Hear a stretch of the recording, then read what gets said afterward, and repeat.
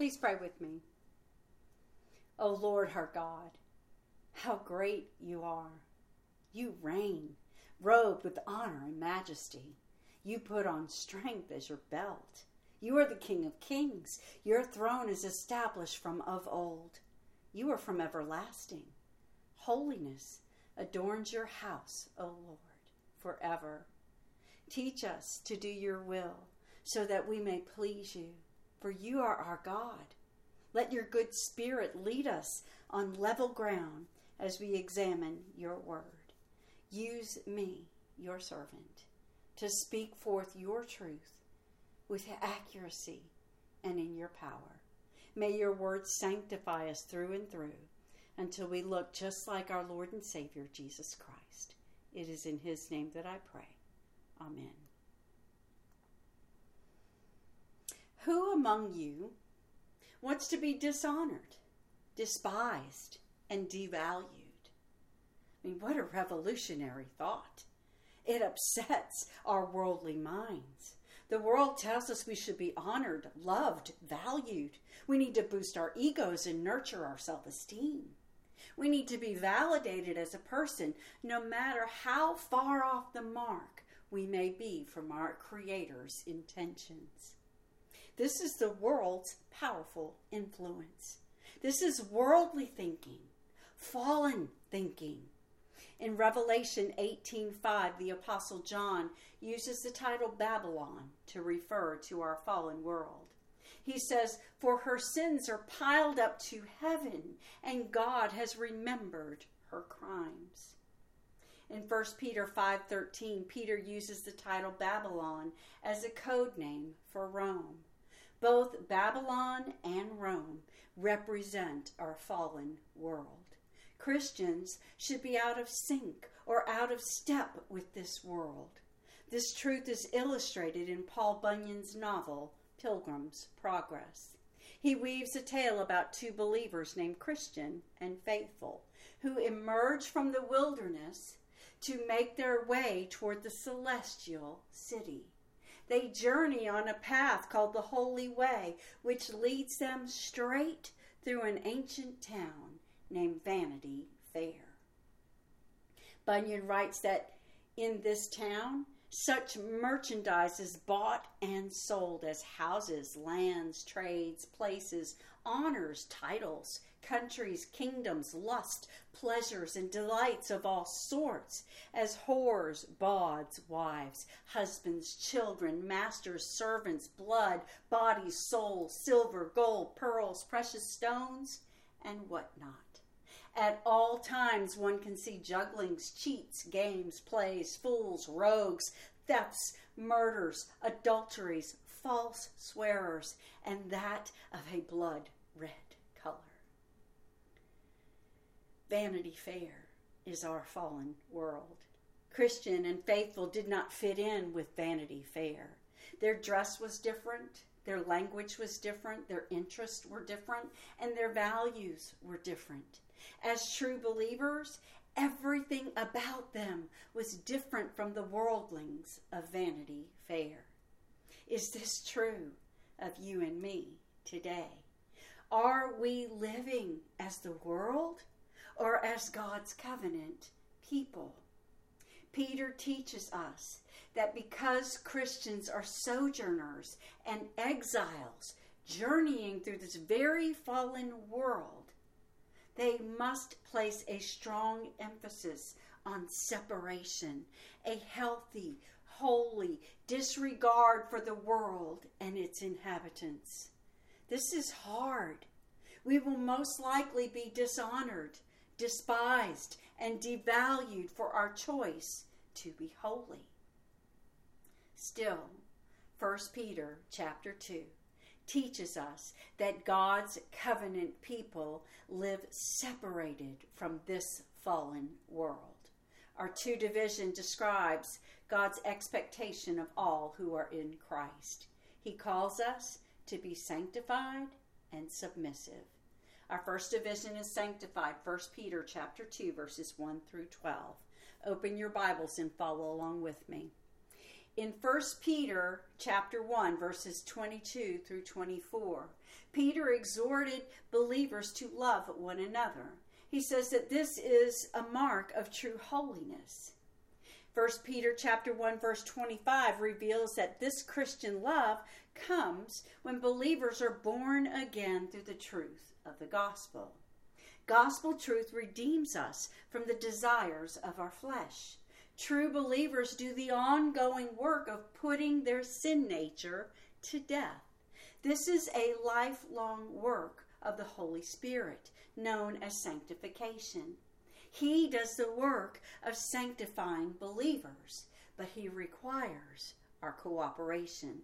This is accomplished by obedience to God's word. In 1 Peter chapter 2, Peter continues to speak about holy living. Verse 1 says this includes putting away all malice and all deceit and hypocrisy and envy and all slander. Initially, in saving faith, we respond by submitting to the claims of the gospel, hearing and heeding the truth of God revealed in his word. But God's word also cleanses believers from their sin, not for salvation, but for sanctification. Edmund Clowney notes that Christian baptism carries a deeper symbolism than the ceremonial washing of the Old Covenant. It symbolizes not only the removal of all defilement, but also the renewing of the Holy Spirit and the beginning of new life. Not only are we purified by the Word, we are also given new birth by the living and enduring Word of God. In verse 2, Peter continues the theme of new birth or new life in Christ by referring to believers as newborn infants. He says, like newborn infants, long for the pure spiritual milk, that by it you may grow up into salvation. This refers to the power of God's word, which actively works to sanctify believers. God's covenant people are called to live separated from this fallen world. Pure spiritual milk is needed. In 1 Corinthians chapter 3, verses 1 through 3, spiritual milk refers to elementary or basic teachings. The Apostle Paul encouraged his readers to move from consuming spiritual milk to consuming spiritual meat. Here, Peter's emphasis is on the purity of God's word. When God's word is taught in all its purity, verse 3 says that believers grow up into salvation. They are sanctified, separated by God, for God. In verse 3, Peter also gives us the motivation for growing in holiness. Because we have tasted that the Lord is good. Anyone who has truly tasted the goodness of God through his living and abiding word develops an addiction to his word. Like a diabetic addicted to sugar, we cannot get enough of God's word. Does that describe you? Do you long for pure spiritual milk? Are you nourishing your soul with enough spiritual milk to grow up into your salvation? If not, come to Jesus. Verse 4 is an invitation to do so. It says, as you come to him, a living stone, rejected by men, but in the sight of God, chosen and precious. Jesus is the living stone that Peter speaks of here. In the sight of his Father, he is chosen and precious. In the sight of sinful mankind, he is rejected. When Peter says, as you come to him, he includes a believer's initial repentance and faith. The Greek used here also implies a continual drawing near. This is necessary if we are to become living stones after the example of the living stone, Jesus Christ. Verse 5 speaks of spiritual sacrifices that are the grateful response of a redeemed people, saying, you yourselves, like living stones, are being built up as a spiritual house to be a holy priesthood, to offer spiritual sacrifices acceptable to God through Jesus Christ. You see, we no longer make sacrifices on an altar to atone for our sins like the people of the Old Testament. Jesus Christ sacrificed himself as the perfect Lamb of God on the cross, once for all time, for all sin. As our great high priest, his sufficient sacrifice fulfilled the Old Testament sacrificial system and rendered it obsolete. If our spiritual sacrifices are to be acceptable to God, they must be given through Jesus Christ. He must be our Savior. By grace, through faith, we must receive Jesus' sacrificial death on the cross as payment for our own personal sin. Then we must live differently. All genuine believers must live separated from this fallen world.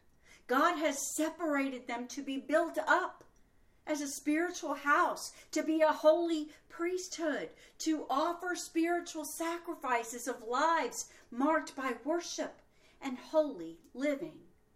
As a holy priesthood, all believers have an intimate and immediate access to God, and they serve him with wholehearted obedience.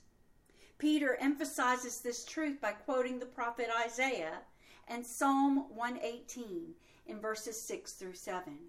For it stands in Scripture, behold, I am laying in Zion a stone, a cornerstone chosen and precious, and whoever believes in him will not be put to shame. So the honor is for you who believe, but for those who do not believe, the stone that the builders rejected has become the cornerstone. It is interesting that Peter, the one Jesus named the rock, calls Jesus a stone, and not just any stone, a living stone and a cornerstone. A cornerstone is a stone placed where two walls come together. It provides structural stability to a building. Jesus Christ built his church, the body of believers, on the foundation of the prophets and the apostles, who are in turn held together by himself as the chief cornerstone. This is who Jesus is to believers. Because of him, they will never be put to shame. But for unbelievers, verse 8 says, he is a stone of stumbling and a rock of offense. They stumble because they disobey the word as they were destined to do. In this verse, we see the often perplexing twin doctrines of God's sovereignty and human responsibility.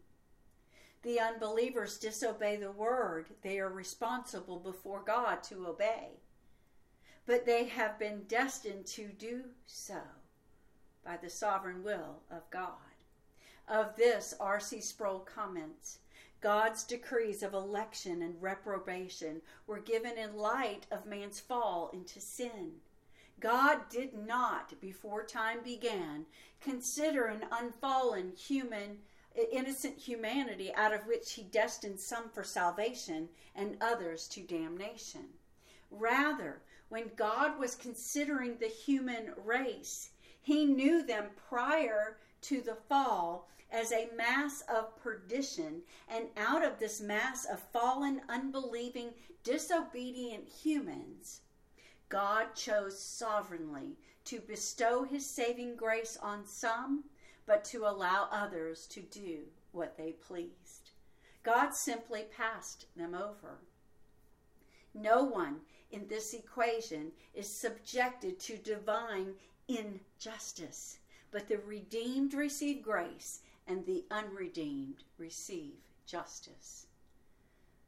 Sproul goes on to highlight how no one is worthy. We all fall short of the glory of God. He says that when we complain about the fairness of God's sovereign choice in salvation, our complaining reveals how obstinate our hearts are toward the majesty and sovereignty of God. Praise God for his mercy. That is exactly what Peter does in verse 10. But first, he again turns his attention to the redeemed believers. In verse 9, he says, "But you are a chosen race, a royal priesthood, a holy nation, a people for his own possession, that you may proclaim the excellencies of him who called you out of darkness into his marvelous light." Chosen, elect, royal, holy, God's own possession. What incredible descriptors of those who are in Christ. Do these words describe you? They should. God's covenant people live separated from this fallen world. A believer's identity is one of being chosen by God to serve him in the role of royal priest, set aside or sanctified to come together with other believers as a holy nation. All believers have been redeemed by God, purchased with the precious blood of Christ to be God's own possession. And his priest, his possession, have a purpose: to proclaim the excellencies of the one who called them out of darkness, the darkness of sin, into the marvelous light of his holy countenance. His light is marvelous. He is the light of the world. To underscore the believer's status as God's treasured possession, Peter quotes from the prophet Hosea, who prophesied about God's pursuit of Israel after he had rejected her in judgment for her sin of idolatry. Once his judgment was complete, he extended mercy. That is what you see in verse 10. Once you were not a people, but now you are God's people. Once you had not received mercy, but now you have received mercy. Peter uses this Old Testament reference to teach that God's mercy had been extended to undeserving Gentiles and Jews. They are now God's covenant people. He expects them to live separated from this fallen world. What are sojourners and exiles to do as they journey toward holiness while they live in Vanity Fair? How do they live in this fallen world without being contaminated by it? He gives us the answer in verses 11 through 12. Beloved, I urge you as sojourners and exiles to abstain from the passions of the flesh which wage war against your soul. Keep your conduct among Gentiles honorable, so that when they speak against you as evildoers, they may see your good deeds and glorify God on the day of visitation. So first, God's covenant people must abstain from passions of the flesh which war against their souls. Believers are born of the Spirit into a battle which is spiritual. As spiritual warriors, believers rely on the Holy Spirit's indwelling presence and power to repel the lust and the temptations that war against them. To abstain is to cut off or to literally distance oneself from fleshly lust and desires. This is depicted in the Old Testament circumcision commanded by God. Believers must walk separated from this fallen world because their citizenship is in heaven, not Vanity Fair, not Babylon, not Rome, not Houston. Second, Peter urges his beloved brothers and sisters in Christ to keep their conduct honorable among the Gentiles. Their holy conduct is their witness to the watching fallen world. They will see the good deeds of God's covenant people and glorify God on the day of visitation. In the Old Testament, the day of visitation referred to God's coming in judgment as well as his coming in mercy. Peter uses the phrase to refer to the day of Christ's return, or the second coming of Jesus Christ. Commentator David Helm says that our works will on that day be seen for what they are and shall give God great glory. Believers live holy, honorable lives to glorify God by passionately and intentionally pursuing Christ's likeness. This means that our journey toward holiness involves an intentional pursuit of Christ likeness. That is our first truth. The journey toward holiness involves an intentional pursuit of Christ likeness. If God were to examine your life, what pursuits would he uncover? How are you pursuing the lust of this fallen world rather than the holiness God demands of his people? How might you instead cooperate with the Holy Spirit's sanctifying work? The heart of our sanctification is rooted in Christ himself. God's people separate themselves from the world's evil, fallen system to Jesus Christ. Gradually, our worldly pursuits are transformed until the only pursuit our heart desires is the pursuit of Jesus. Again, this sanctification is a divine work. The key is to center our affections on him by spending lots of time in his word, in prayer, in worship, and with the body of Christ. As we do, he changes us. So come out of the world. This world is not falling. It is already fallen. One man describes it this way: its people are already enslaved, fettered in the chains of self-forged, self-chosen moral anarchy. Millions are morally diseased, yet have no longing to be healed. They not only reject the only one who can save them from their disease, they openly sneer, hate, mock, and caricature him. An unprecedented tidal wave of commandment-breaking, God-defying, soul-destroying iniquity sweeps the ocean of human affairs. Never before have men in the masses sold their souls to the devil at such bargain prices. Directed by the devil, the world has given a new injection to the flesh. One of the signs of the last days is that men are lovers of pleasures. The mad merry-go-round of sensuality is filled with millions awaiting their turn for initiation into iniquity. Does that sound a little like Vanity Fair? Babylon? Does it sound a little like our world today? Preacher Leonard Ravenhill wrote that in 1959. It is sobering how little has changed, and God sees it all and remembers it all.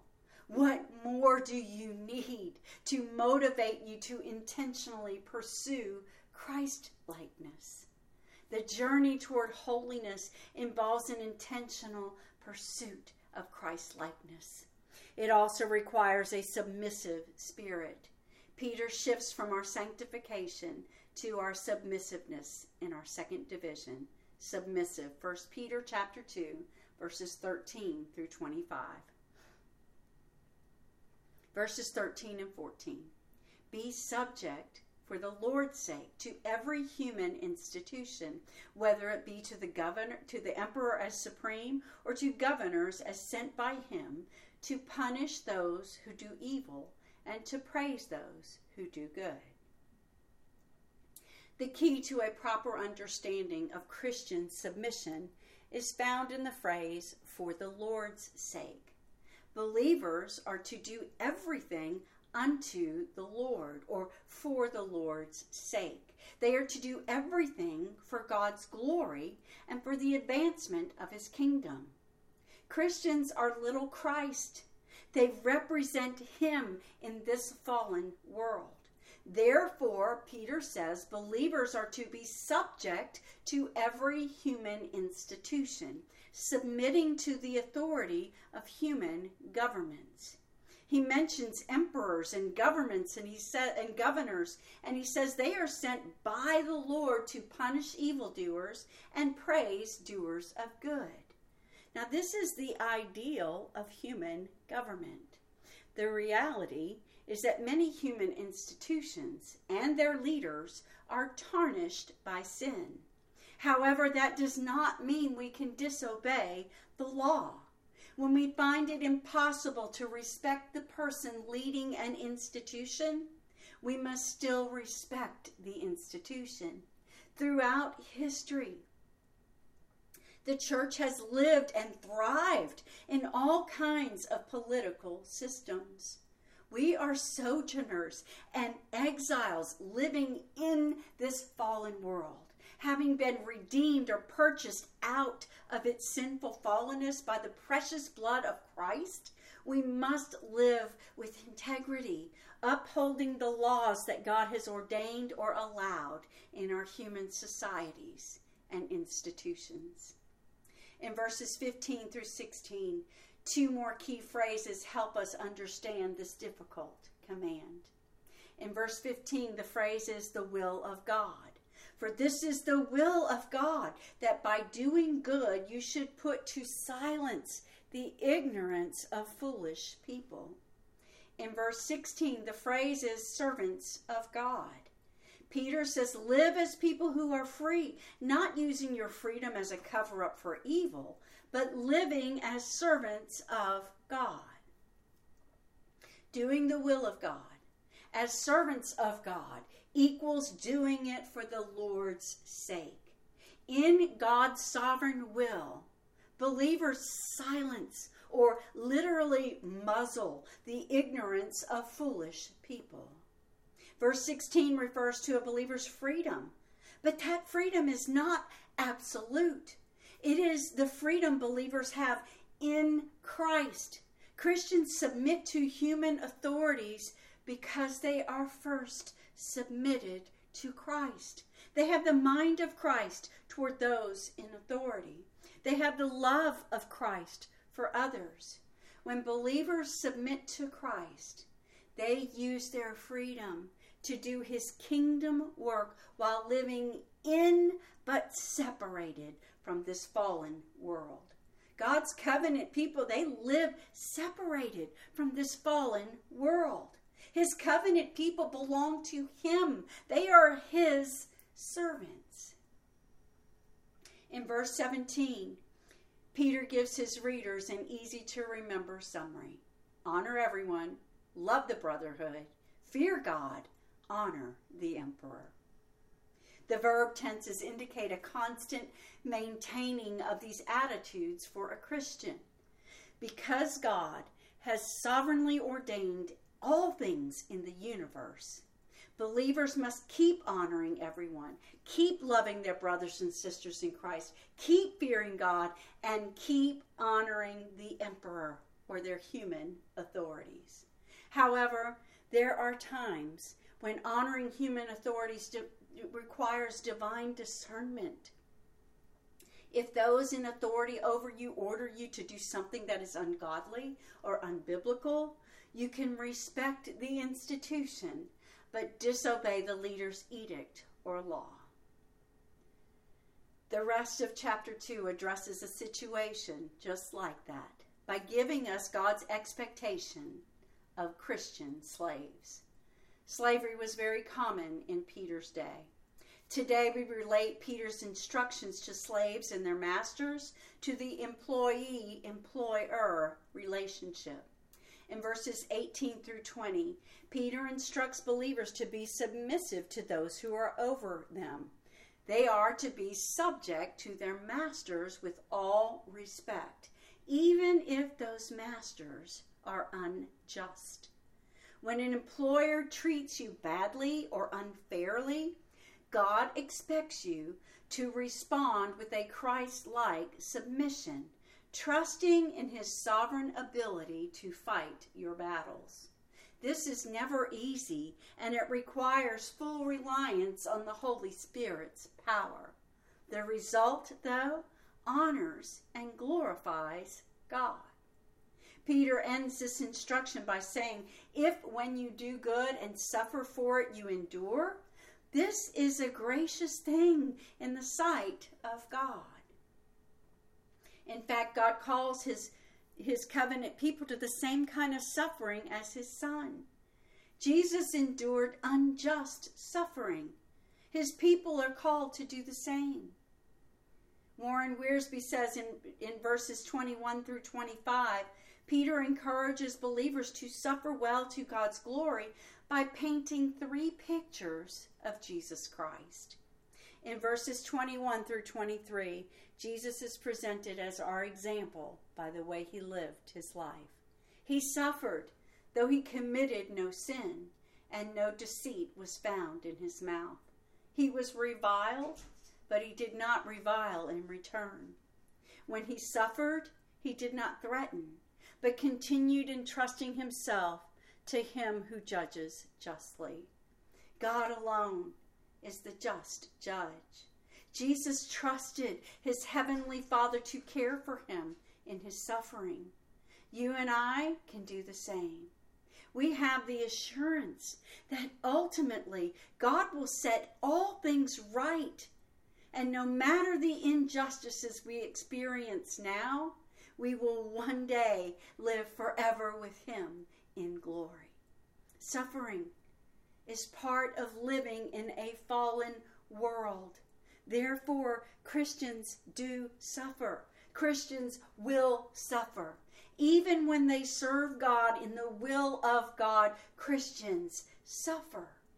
Opining on Christ's suffering as He submitted to God's sovereign plan of redemption, Wiersbe writes, Jesus proved that a person could be in the will of God, be greatly loved by God, and still suffer unjustly. Jesus suffered and died for our sin, and He was sinless. Believers are not exempt from suffering. Peter continues to address suffering in the next few chapters. For now, his focus is on a believer's submission in the midst of suffering. In verse 24, he points to Jesus as our substitute in His death on the cross. He suffered and died in our place to pay the death penalty that our sin earns us. He did this so that we might die to sin and live to righteousness. Peter ends this thought by quoting Isaiah 53:5. By His wounds you have been healed. This does not refer to physical healing.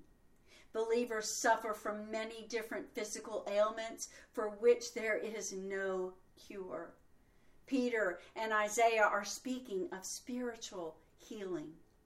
Jesus Christ was wounded that we might be healed. He died that we might live. He gives believers His righteousness so that they might live to righteousness. And one day, He will return in glory and give His covenant people glorious new bodies that are completely immune to disease, sickness, and weakness.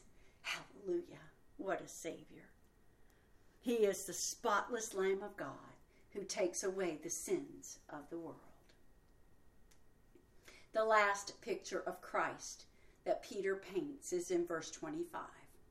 He is depicted as the shepherd and overseer of our souls.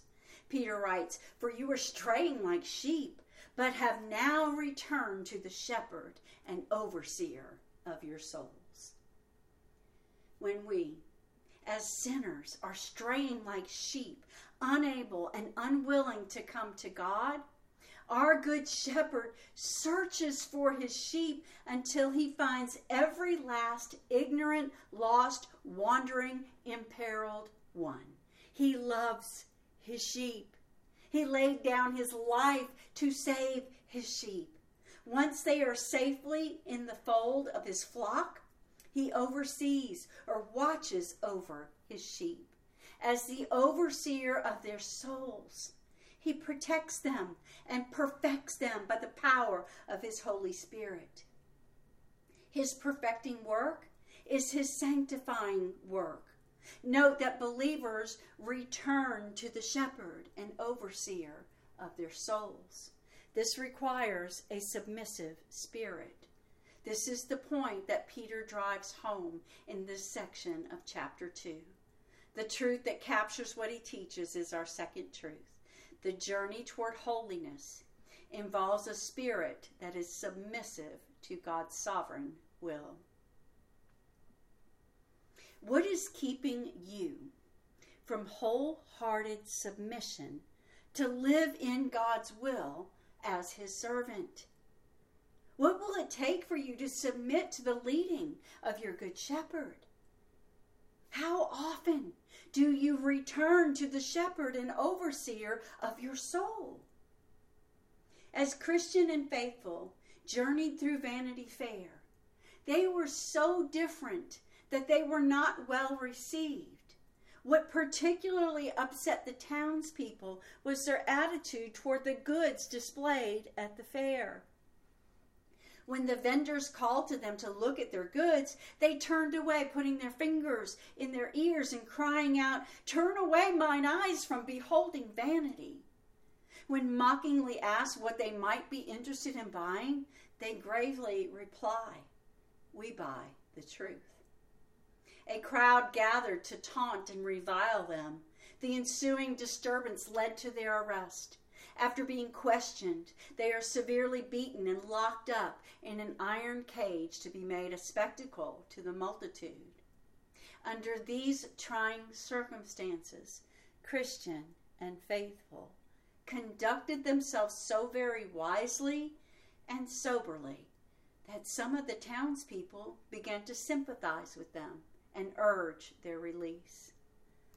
The sovereign will of God often takes believers through a place like Vanity Fair, through the fallen world. Christians live in this fallen world. They serve God in this fallen world. As they do, they must fight to remain surrendered and submissive to God's sovereign will, just like Christian and Faithful. The journey toward holiness involves a spirit that is submissive to God's sovereign will, even when it leads to suffering. Who among you wants to be dishonored, despised, and devalued? Jesus Christ was perpetually dishonored, despised, and devalued by the world.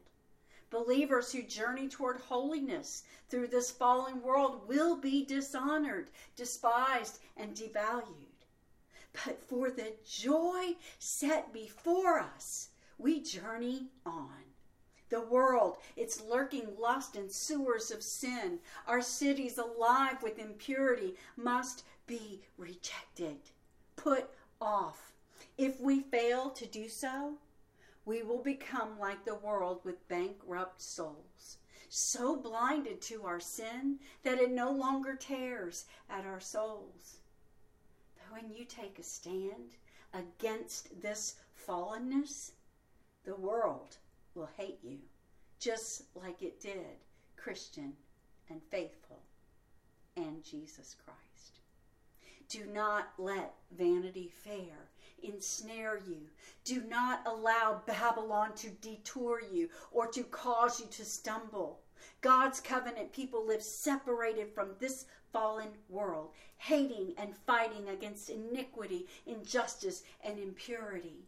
Join your Savior, your good shepherd, and the overseer of your soul. Follow him as he lovingly leads his covenant people in their journey through this fallen world toward holiness. Live sacrificially for the one who was your sin sacrifice, even if it means you are dishonored, despised, and devalued by this fallen world. And you, my friend, will finish your heaven-bound journey with great joy and to the praise of God's glory. Please pray with me. Oh God, we stand in awe of your magnificent holiness. We praise you for choosing to set sinners like us apart as your own treasured possession. Sanctify us, Holy Spirit. Keep us in hot pursuit of the holiness that pleases you. Transform us into living and holy sacrifices which are acceptable to you. Grow us in humility, patience, and love for you and for others. Each time we spend time in your word, renew our minds with your glorious truth and move our hearts to wholehearted submission to your good, pleasing, and sovereign will. We love you, Lord, and we want to live to the praise of your glory. It is in the powerful name of our Lord and Savior, Jesus Christ, that I pray. Amen.